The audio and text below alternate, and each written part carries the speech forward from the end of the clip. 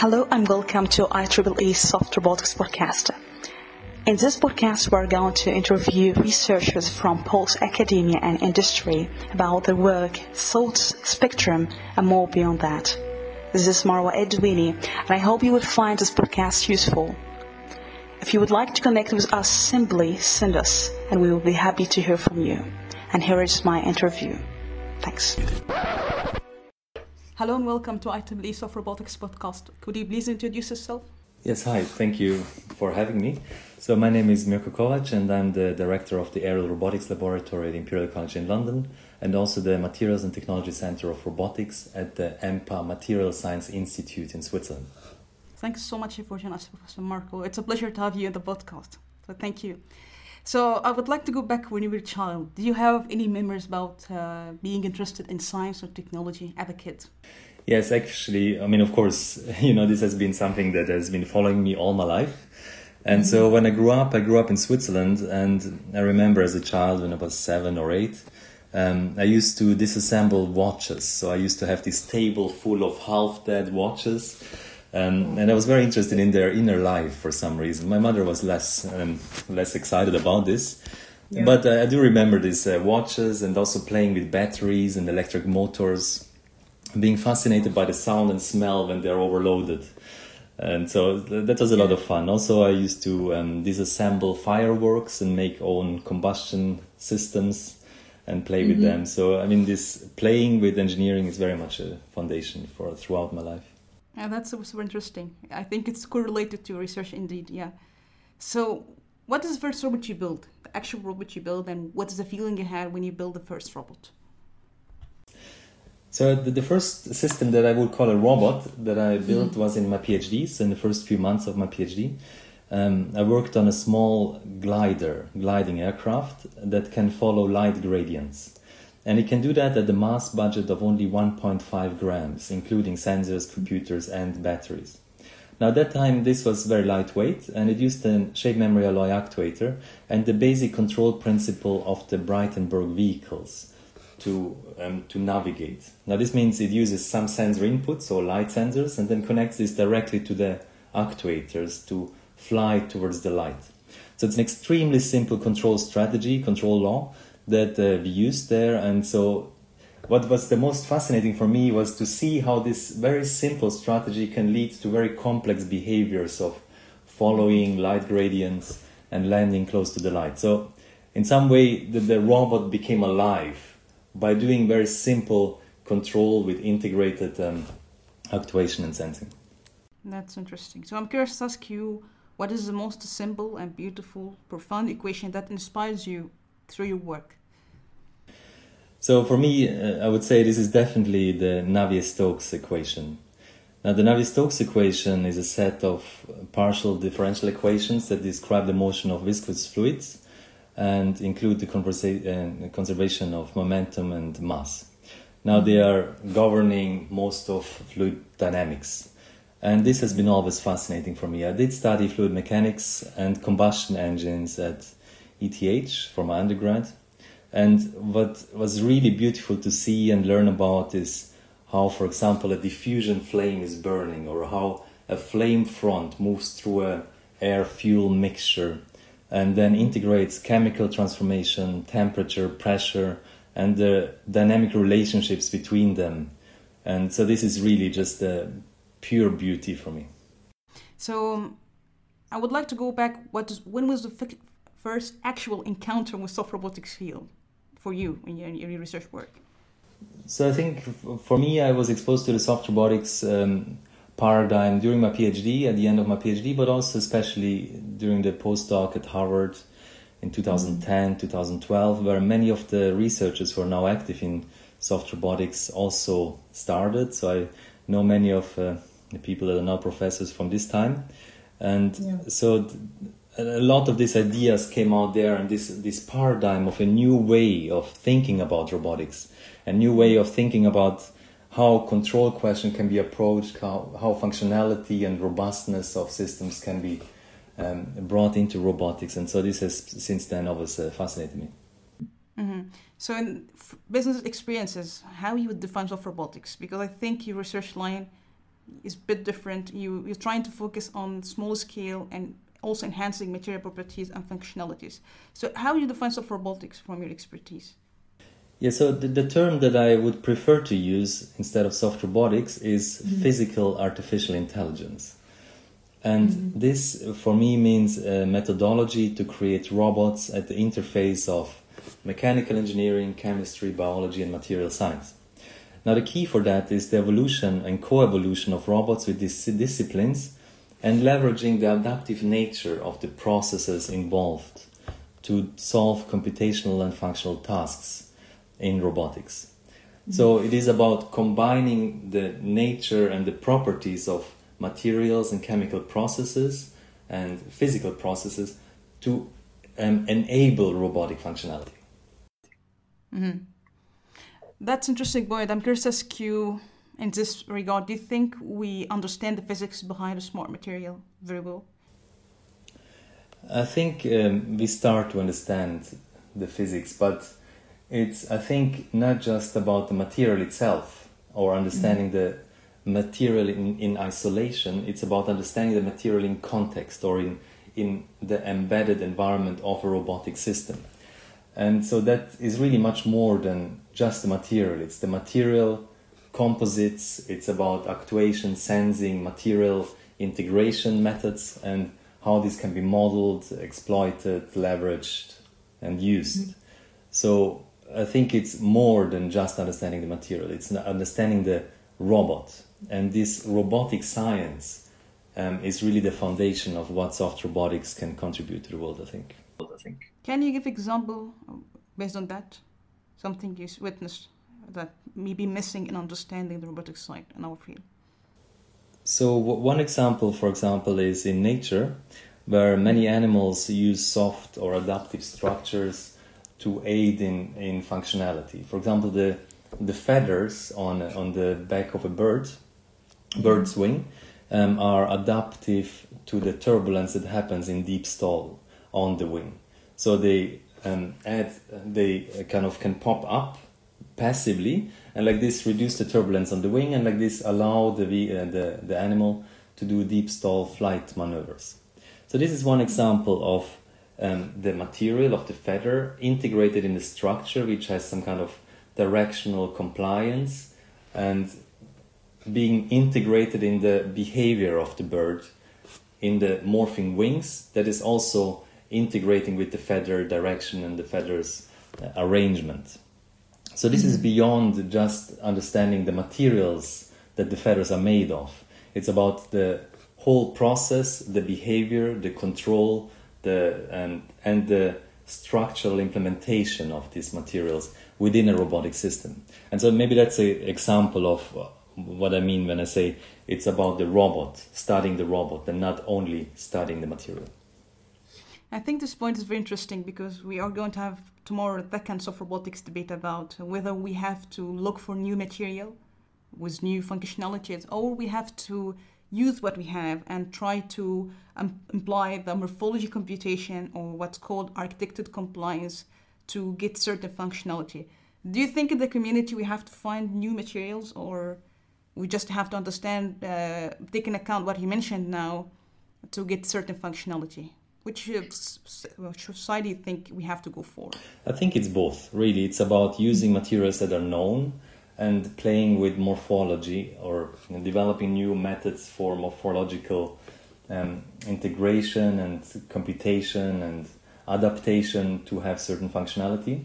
And this can be done with very much known materials, carbon fiber, silicone, and so on. But in parallel, you also need to bring in new materials, new functional materials that have certain properties that the robotics community might not have been exposed to. And I think there's another opportunity there as well on actually designing and integrating novel materials that have some kind of interesting or intelligent behaviors. So I think both fronts are required.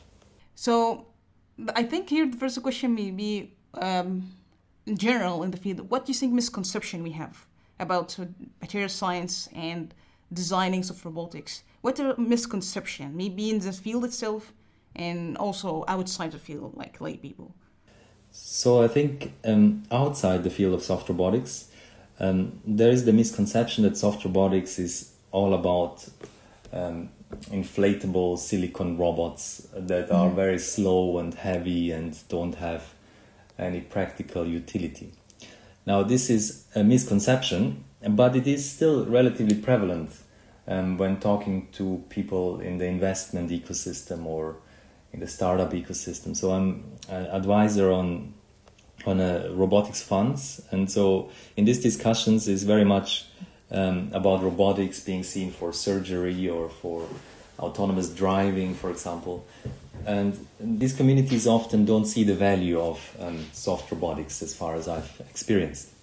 And so I think what is needed there is to have success stories of applications that show the benefit of this paradigm of robotics. So soft robotics grippers are one of those success stories, right? A soft robotics company that uses grippers that can adapt to any kind of shape of object that can be picked up.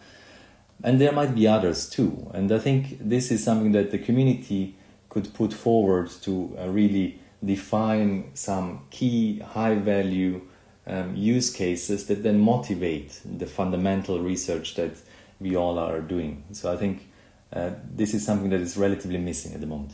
And inside the field, do you think there's misconception maybe about your work, or you have witnessed any misconception inside the field itself? I think the field is very young, so it's a lot of people are starting to be involved in this paradigm of soft robotics or physical AI, and so I think within these early stages of a community, what happens is that people reproduce existing results, and then out of this build on new directions, new creative directions. So in that sense, I don't think there's a misconception as such. There's just a young field that is still finding its identity, finding its core streams, and like this, developing the technology in new directions. So I think it's just the natural stage that the community is at the moment, which we see today. But I think this will develop quickly in the future. So just maybe a quick question also about your work. Do you have any inspiration for the nature? Maybe creation inspired you. You didn't really did any research, but maybe it's fascinating for you and never be a considerer in our field. I'm really fascinated by animals that transition between environments dynamically by changing their morphology. For example, the diving birds that use optic flow-based methods to dive into the water, folding the wings, and like this can survive very high speed impacts into the water without damaging their delicate wings. Another example are spiders. So spiders that can walk on the water surface, and then they reconfigure the legs to make micro sails. And this allows them to sail on the water surface. Ballooning spiders are another example. So they can build like silk parachutes that they can spin, and then they use these parachutes to migrate long distances. Other examples are flying fish or flying squid that reconfigure the soft structures to fly and dive underwater. So this type of multimodal capability that is enabled by reconfiguration of soft aerostructures, I think is extremely fascinating, and I think there's a lot for us as a field to learn from this type of animals. So maybe the question here also, what's maybe area or direction of research you think is very promising, but maybe the communities seem to disagree or doesn't give much attention? So I think one of the key areas that I think is very interesting for the community, but also personally I think is very exciting, is the field of soft aerial robotics. So using soft materials or physical AI methods in aerial robotics. So this is something that we focus on. We have three methods that are three directions or vectors that we study within that. One is the aerial aquatic mobility for robotics, where we can use soft folding wings or metamorphic structures to do folding for aerial aquatic transitions. And to do that, we need to model and develop new systems that can be modeled and be manufactured that allow for this metamorphology during the transitions. The second field that we look at is on material intelligence, and this is about integrating sensing and different functional materials to do functionalization for aerial robotics. This is about soft composites with embedded sensors that can aid and support in perching, for example, or aerial transitions, landing on surfaces, and so on. The third field that we study is on biohybrid systems. So basically using biological materials and biological processes, actuation and sensing principles in mobile robotics. And I think this is a very exciting field that is also starting, where people, including us, look at different ways how we can benefit from biological processes, chemical processes in biology, bioengineering based processes to augment functionality in robotic systems. I think that's really excellent point, and I would like to break again this point. The first one maybe is to ask you, or audience ask us question about the design of like wing or morphology. How you consider the design process? Is you looking for the behavior, to mimic the behavior, or you try to mimic the structure of the bird? How you approach this kind of design process? So I wrote a paper about this called the Bio-Inspired Robot Design Paradigm, which is an attempt to formalize a methodology of how to do that. And I think the conceptually important aspect in this is to look at nature, look at natural systems, and try to identify the key principle that is valuable for enabling functionality.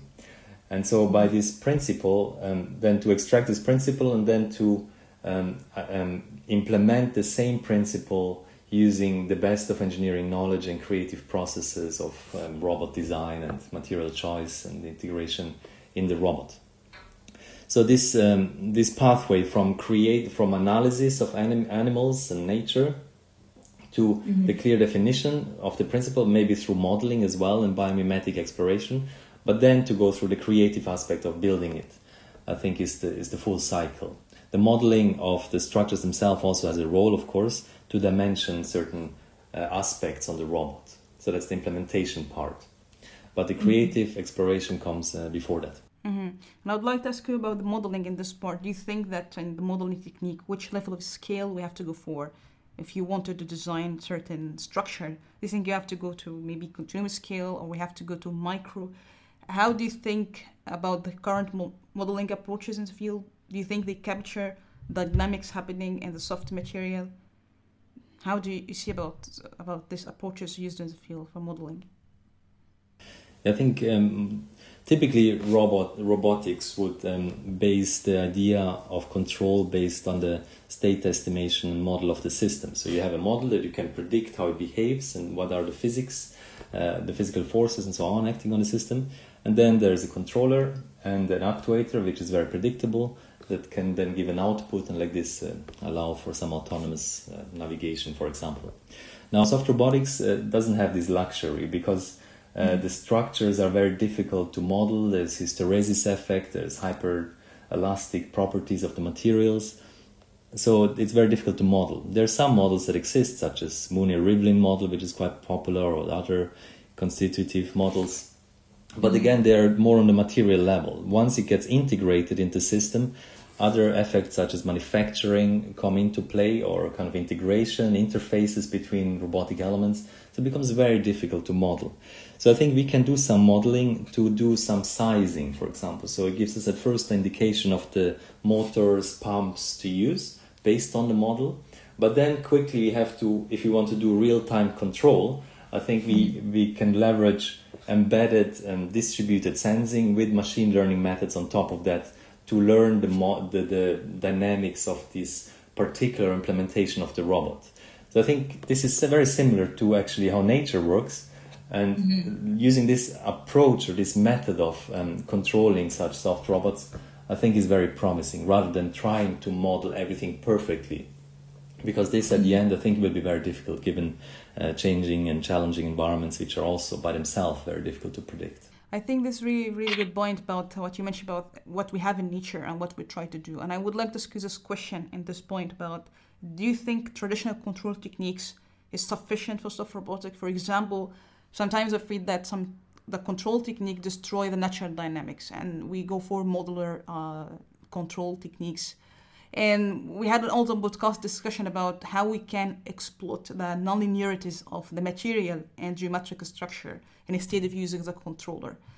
Do you think that's something? First of all, how your thought about what's your thought about the control techniques in soft robotics? Do you think you agree with these approaches? And do you think nonlinearities in the material itself and the structure could really beneficial and achieve the desired functionalities without using a controller? Do you think that's visible? Yes, I think the non-linearity and complex behavior of the materials and structures is very much important, because this is exactly what gives the richness, or the, if you want, the bandwidth of the system to solve certain challenges in the environment, so certain tasks. So I think this should be preserved instead of trying to be controlled and be actually taken away from the robot. So if we want to have this new paradigm of multifunctional dynamic structures, chemical processes, fluid dynamic processes being exploited for robot functionality, we have to deal with the complexity of these processes. Now, this can be modeled in some examples. I mean, Navier-Stokes is one example, Mooney-Rivlin or other models are an example. But at the end of the day, I believe that the system level characterization and study of the robots is equally important. So we can look at the robot like we look at an animal and really try to understand how it behaves, how it can be characterized, what are appropriate methods of characterization and validation, and how this can be then exploited and co-evolved and further developed to have certain functionality. So we are really far from understanding that. And so studying different implementation levels and different components, subcomponents and systems can really help in this as well. That's a really good point. And I'm curious to ask you this point again. Why do you think as a community focusing, because you mentioned a really good point, and why we don't focus in this point like exploiting the nonlinearities? Why we focus on just using traditional control which you use for rigid robot? Do you think where this come from and how we can shift the focus and really understanding what you mentioned? I think using established methods or established approaches of control, for example, are more comfortable. So it's less prone to criticism from the wider community, wider robotics community. And so I think we need to further explore alternative methods and have the courage to do so. So this will then at the end show the benefits of these methods and validate the hypothesis that this new paradigm of soft robotics is valuable for robotics to enable certain functionality. So at large, we don't know as a field whether soft robotics can have benefits. There are good indications that it does have, and there are many examples, but I think we should study this in an unbiased way. So what if we don't use the established methods and we use new methods, using machine learning, embedded sensors, exploitation of dynamic properties of materials, morphologies and structures? And so what can we achieve with that? What is the value? How can we integrate this? How can we study that, these processes, these systems? And I think if we continue this journey, we will really get the answer of what this soft robotics can do or physical AI can do, which traditional robotics cannot do. And I think there is a lot that it can do. And coming back to the second part of embedded sensing and what you maybe embodied intelligence we're trying to achieve in some robotics. So why design sensing, for me, sensing work or sensor itself is so challenging in the field? Where does this come from, the challenging? What is the critical element that we face in designing soft sensor or embedded in soft robot?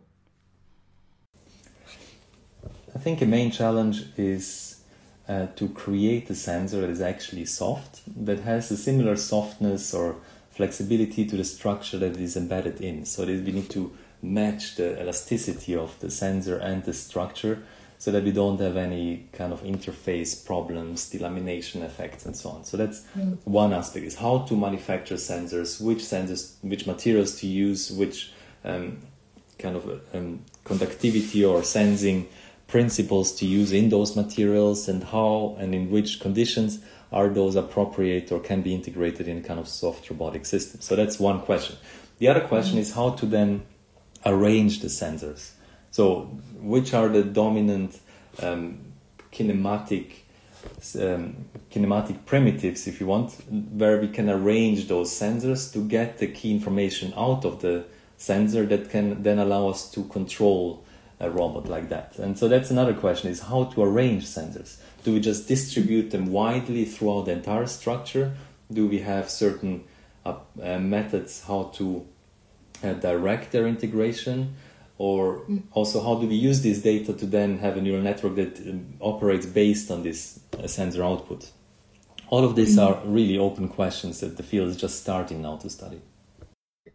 Yeah, I think that's a very interesting point about how you arrange them, because do you think for your research, how you managed to maybe make a certain structure or topology for the sensor network? How you approach that, the arrangement of the sensor to detect certain behavior? If you can tell us how you approach this design process of arranging sensor network embedded in the soft material. Yeah, so we integrate them alongside very dominant extension axis of the structure, but then also we overload the structure with more sensors that are actually needed, and then we use that for with a neural network to control or kind of get some kind of overall image of the structure.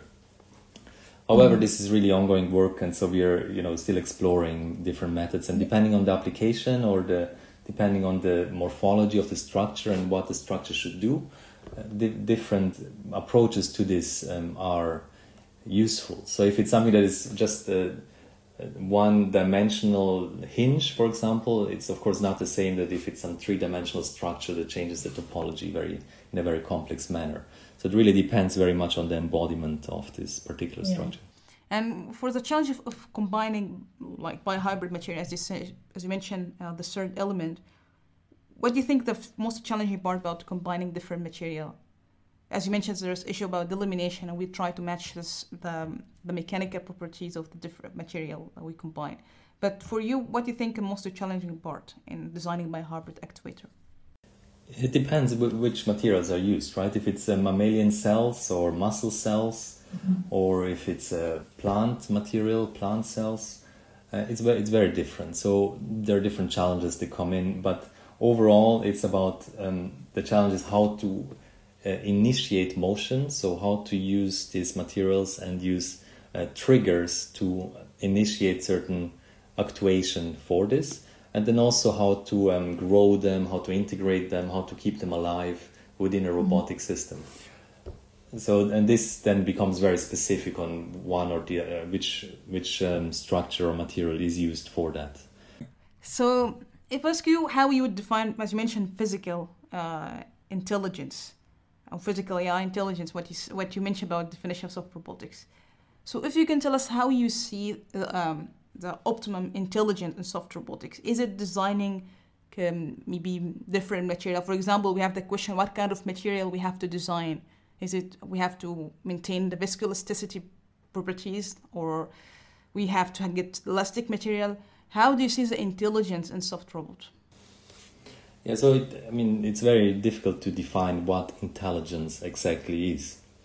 But one way how to look at this is that we consider the input-output relationship and what happens in between. So what does the robot or the structure see, and what does it do based on this? And so if we have materials that then can act as computing units, I think we have some kind of intelligence. This can be chemical triggers that initiate certain motion in the material, or contraction, or adaptation, or any kind of process that has an input-output relationship. And so then on the material level, this is one material intelligence approach, but then if we integrate it in a structure, it should aid in certain motion, for example. So using this input-output behavior of the materials to have a higher level motion or a higher level locomotion of the structure or the robot. And so this could be different forms of intelligence or abstraction of intelligence in terms of the integration and the overall capability. Mm-hmm. So whether this is called computation or not is a very good question. So how do we define computation? Can we think of fluid logic as a computational framework, and so on? And these are very important and interesting questions that I think also the field is now exploring. Yeah, that's a really good question, yeah. And I think the question we ask all the time, why soft robotics, we have already in the field, has maybe sometimes there's a trade-off between the mechanical performance and the bandwidth. There's always a trade-off between them. So what do you think the missing pieces? Why we can have a soft robot with high mechanical performance, of course, band application with high bandwidth at the same time, and we don't get this trade-off?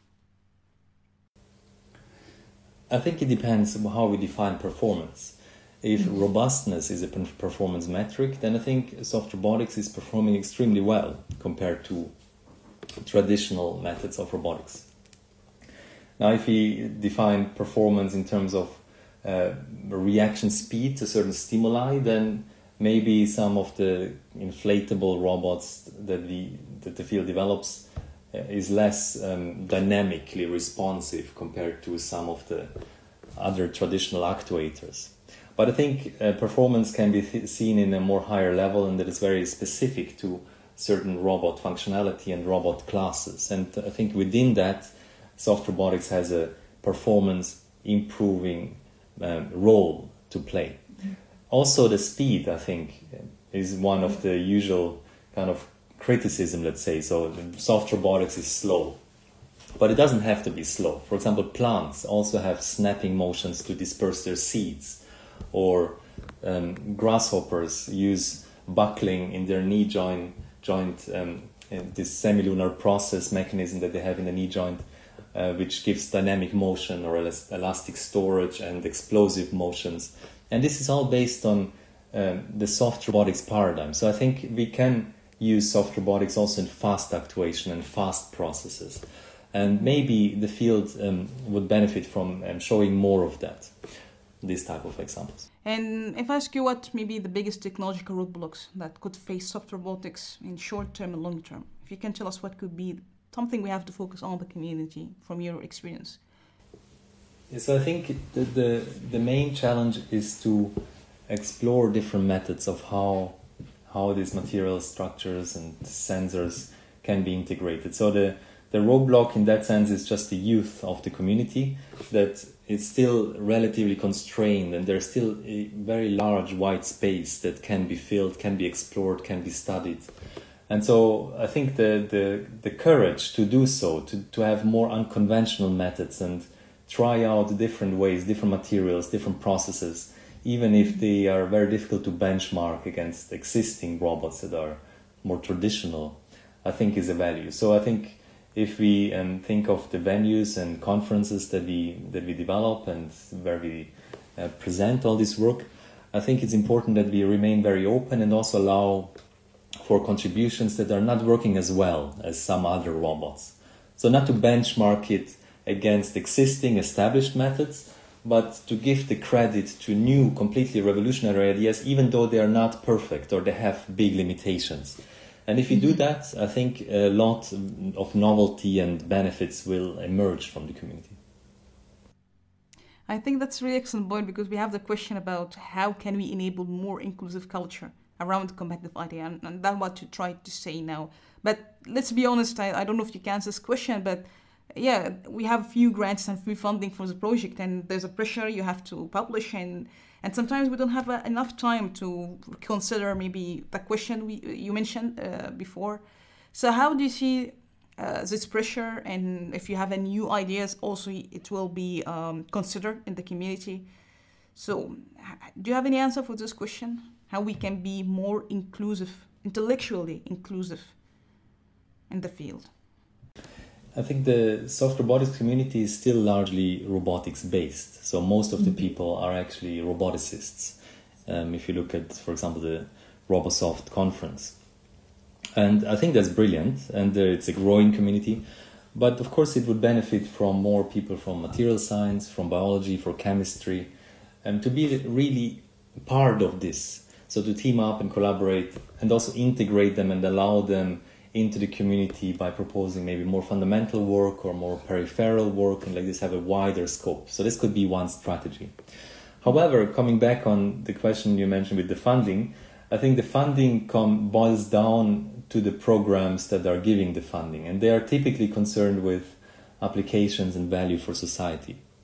So vision research has autonomous driving, which is a billion-dollar industry, very important, very impactful. It's impacting our everyday life. So what is the same for the soft robotics community?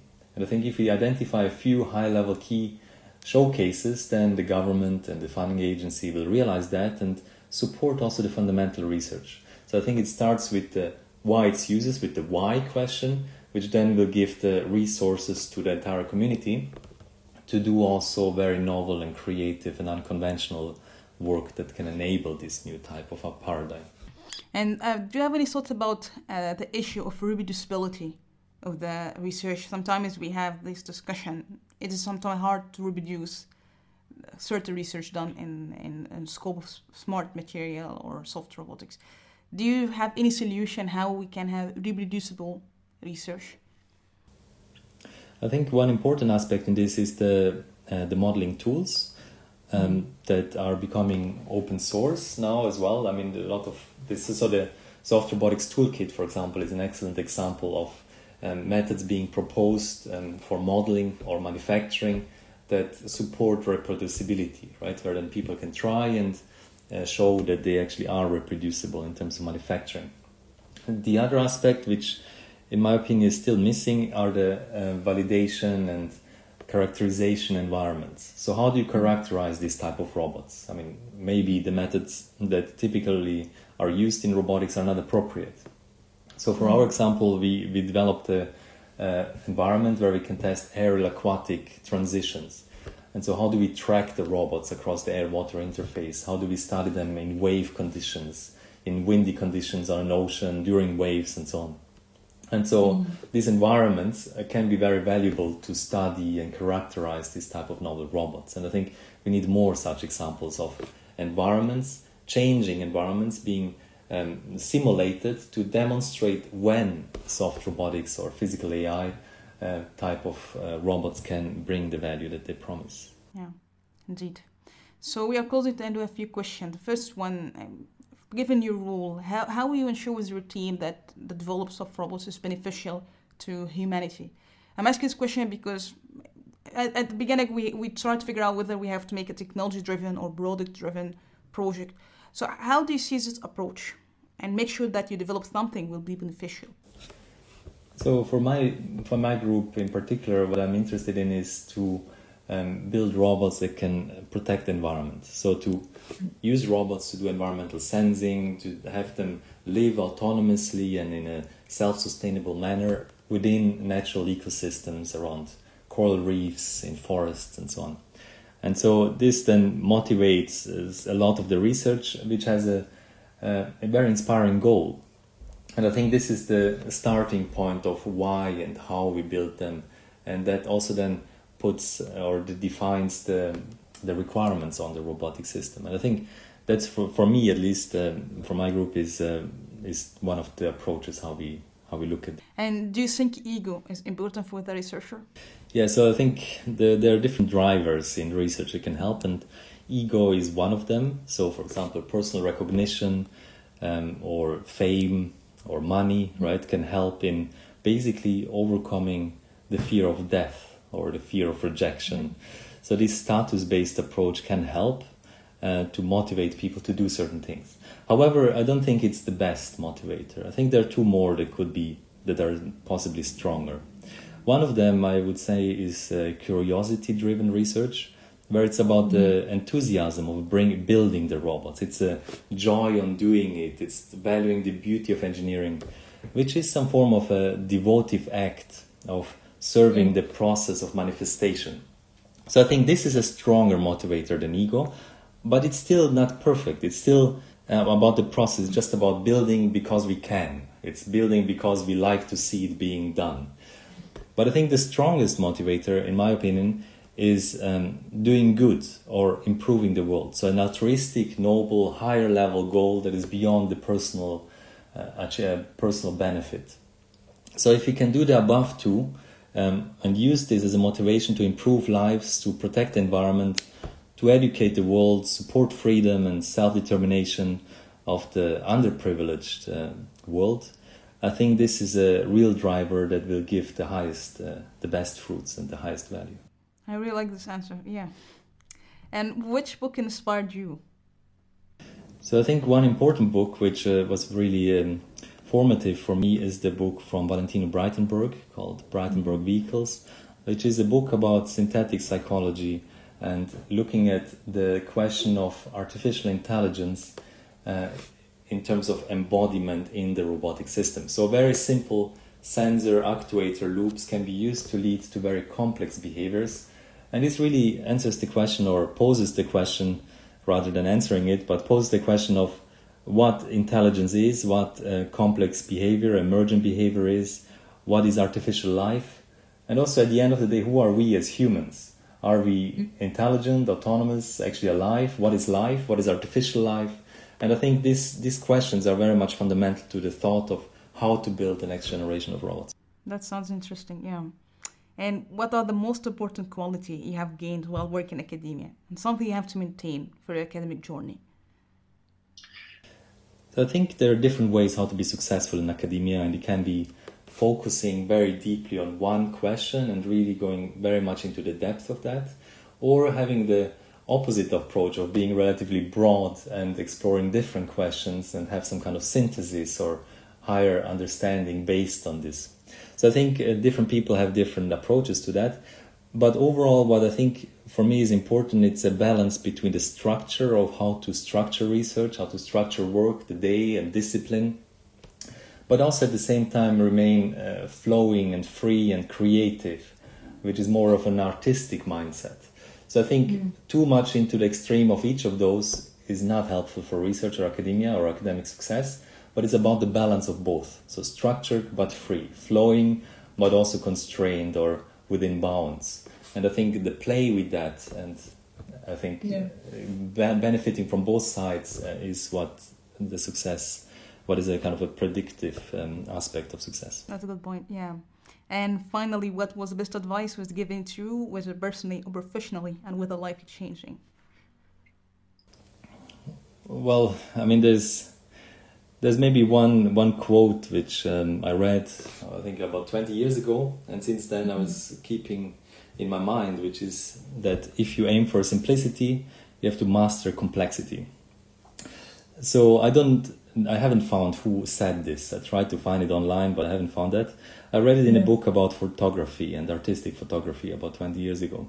And it has been inspiring because it's the same for soft robotics. I don't think we should use soft robotics in order to avoid complex questions in robotic control or integration or modeling. I think it's about understanding the principles, studying them in detail, and studying them on the system level. So studying the whole robot and the robot in terms of their in terms of their life and capability embedded in the environment, which then gives us some understanding of the principles, the simple laws that govern the field of soft robotics. And I think this simplicity after understanding the complexity is where we need to go, where we need to also achieve these principles that are underlying the field, and I think this will be the real value. I think this is really brilliant and profound quote, and I think that summarizes everything we ask about soft robotics. So thank you for that. I think that's really brilliant point. So do you have any final words for soft robotics community you would like to say? So I think my main point, I think, for the community would be to just keep going, and keep the confidence in this work and this paradigm, and create new types of ideas that are completely, out of the comfort zone, out of the established ways, intellectual ways of thinking about robotics. So I think once we do that and we keep this confidence and we keep on going in this direction, we'll show really the way and the new brave world of robotics and new capabilities, new methods, new principles, and hopefully solutions that can really improve our lives. So thanks so much, Professor Marko, for this enjoyable discussion. And on behalf of IEEE RISE Robotics, I would like to thank you for your time. Thanks so much. It is my pleasure. Thank you very much.